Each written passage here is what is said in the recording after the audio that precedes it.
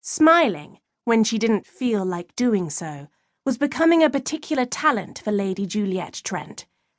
She'd called upon it many times in the past 8 months, like when friends asked how she was doing, or when she passed a fellow member of the ton, and they watched her a little too closely, looking for a sign of any emotional turmoil about which they could gossip. Or at that very moment, when her cousin scowled down at her, with both hands set at her hips, her green eyes alight with mischief. What could possibly be more important than the Frost Fair? Of course you must come. The likes of this have not been seen in a generation, for pity's sake. Georgiana was only 18, a good 4 years younger than Juliet, but she spoke with the authority of a woman twice her age. She was deuced good at convincing others to do what they might otherwise avoid. It was rather amusing to see Georgie, at all of 5 feet 2 inches, pushing around her older and substantially larger brothers, but Juliet had absolutely no intention of being coerced. Keeping her customary smile firmly in place, she said, "Yes, I realize, but I have entirely too much to see to this week.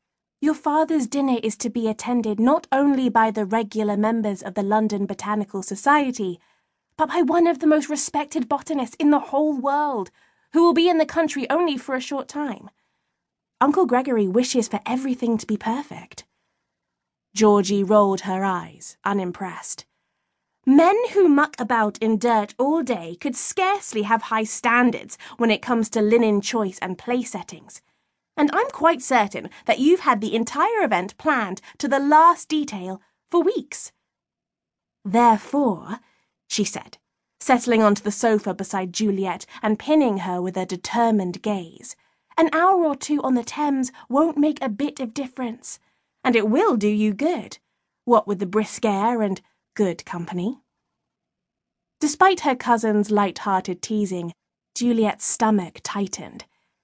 She looked down at her teacup, which she clasped more firmly than any delicate bone china should ever have to endure, and took a calming breath before shaking her head. My standards are the only ones that matter, thank you, and though much is prepared, I certainly don't have every detail in place. It was possible she wasn't lying. Surely 1 or 2 details had managed to escape her careful planning.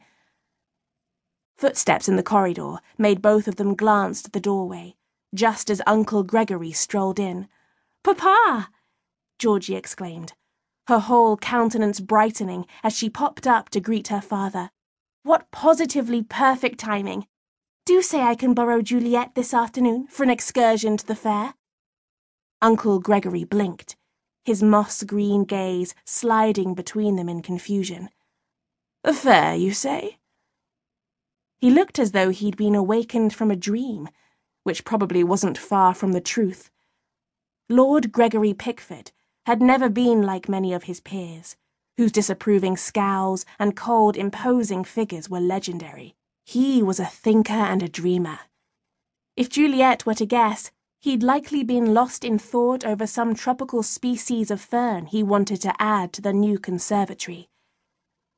It was one of the many things she loved about the man who had taken her in 5 years ago, after her parents' death. She could have gone to live with one of her older siblings, all 3 of whom were already married at the time, but her mother's kindly older brother had made her feel the most wanted. Plus, she loved helping him with his household, something Georgiana, his only daughter, seemed to have absolutely no interest in.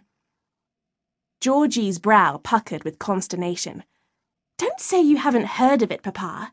It's not every day the Thames freezes solid." Setting down her teacup, Juliet rose as well. "It's nothing, Uncle. I'm sure you have much more important things to think of than ice skating and novelty shopping on the river. I certainly do," she added, with a pointed look to her cousin. Not that it mattered. The girl was utterly irrepressible. Uncle Gregory's rusty chuckle interrupted her glare. "Ah, a frost fair. I missed the news, I'm sorry to say."